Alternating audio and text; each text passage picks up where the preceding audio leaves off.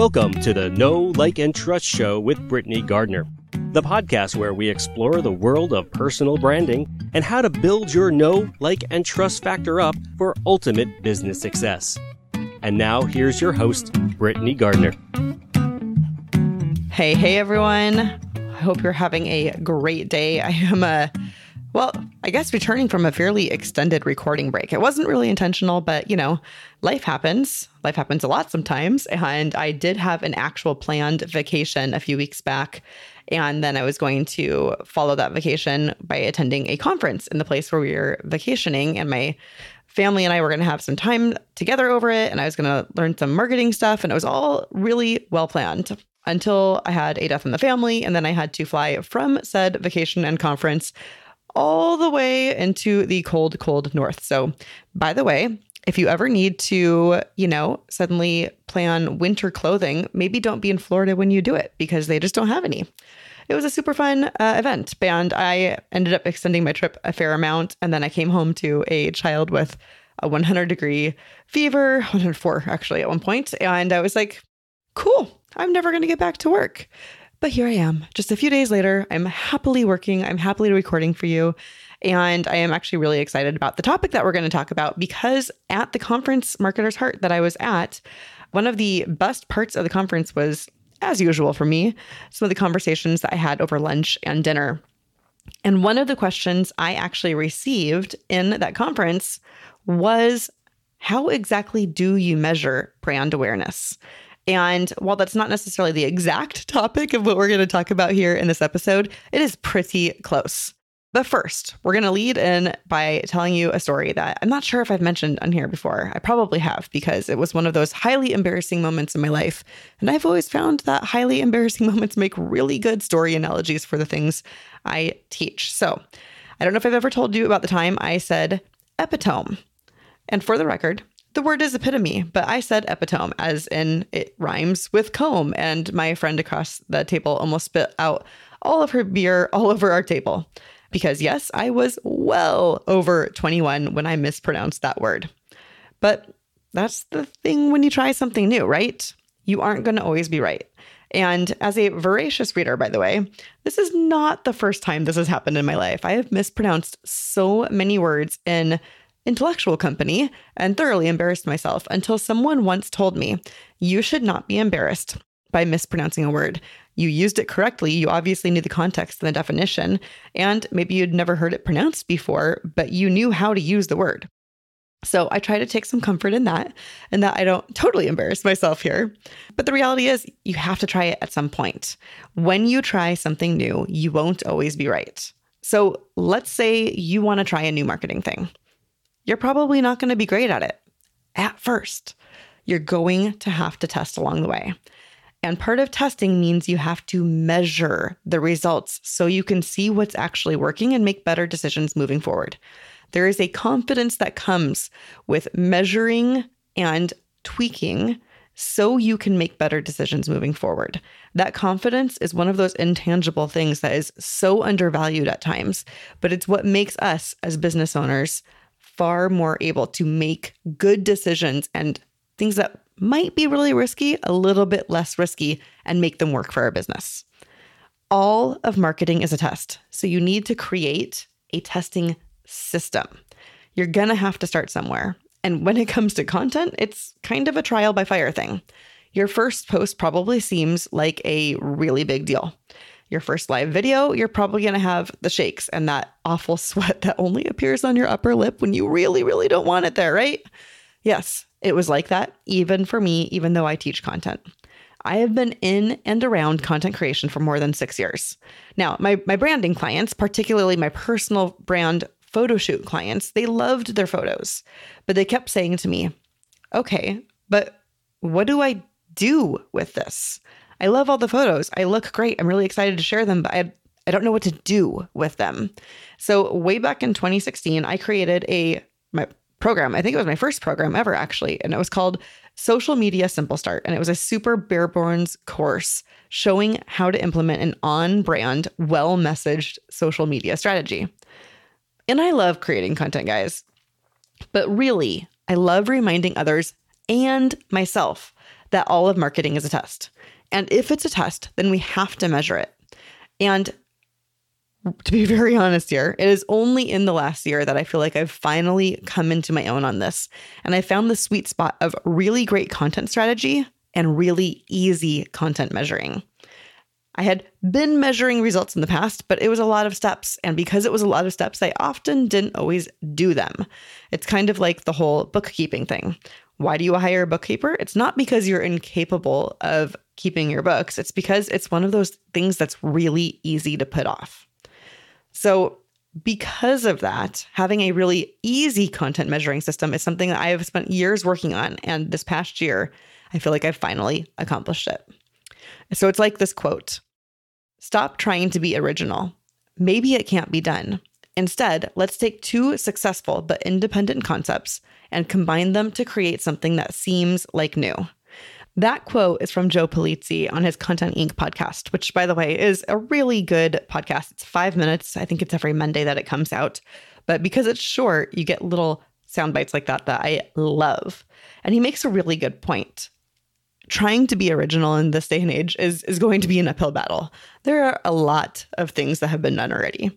But if we take two successful but independent concepts and combine them to create something that seems like new, we can have a really good thing going. And that is where content strategy and really easy content measuring finally meshed in my business.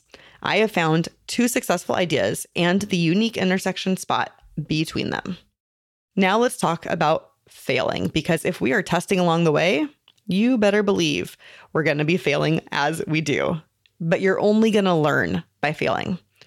So here I'm going to quote Jay Acunzo, who also has a fantastic podcast and who I've been following for the last year or so.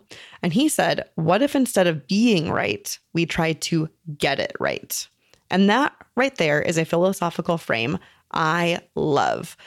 I love how he reframed that we have to be right all the time. But how are we going to be right if we've never done it before?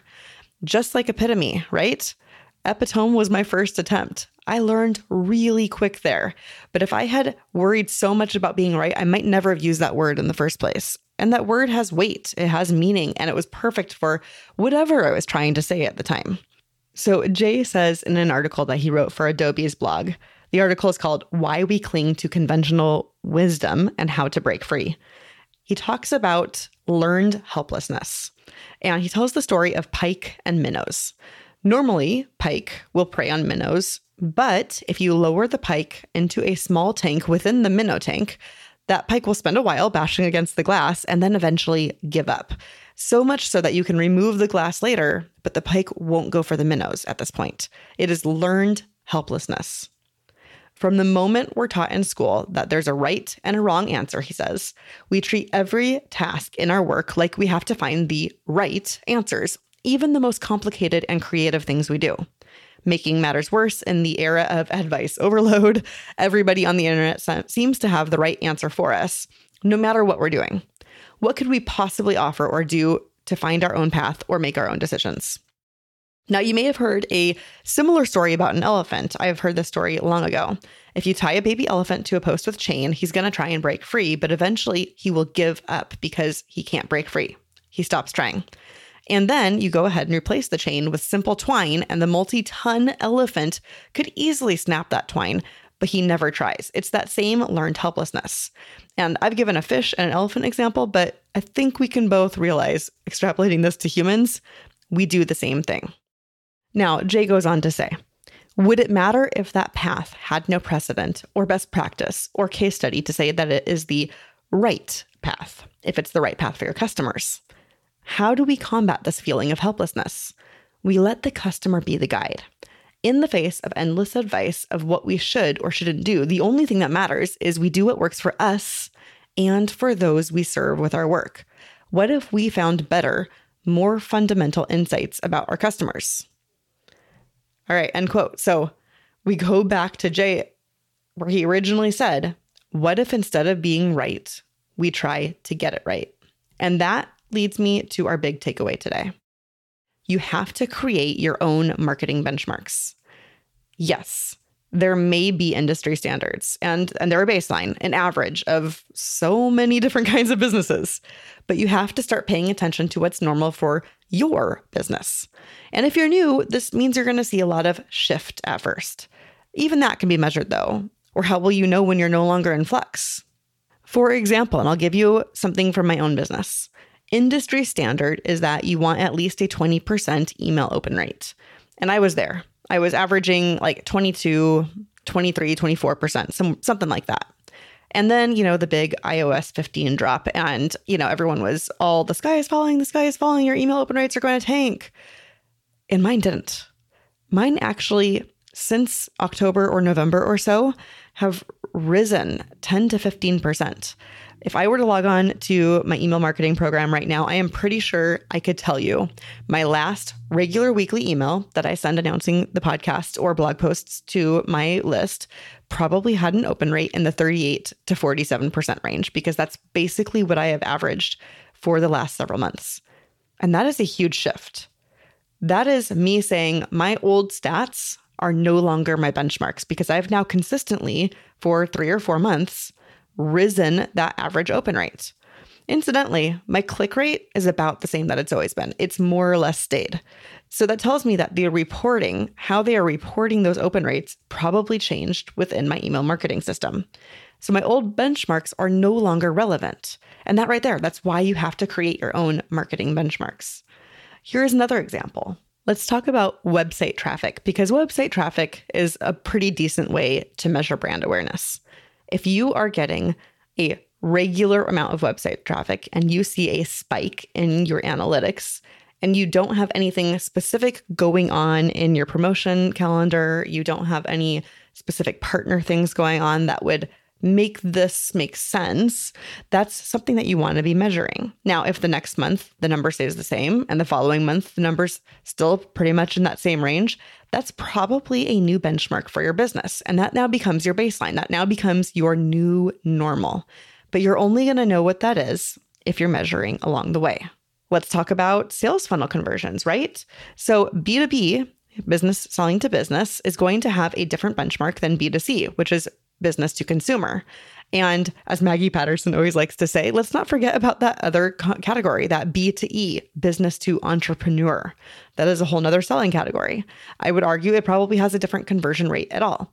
So if you're told that your sales page needs to convert at 10% for you to be profitable, and you're only converting at 3%, you might think you have a huge problem.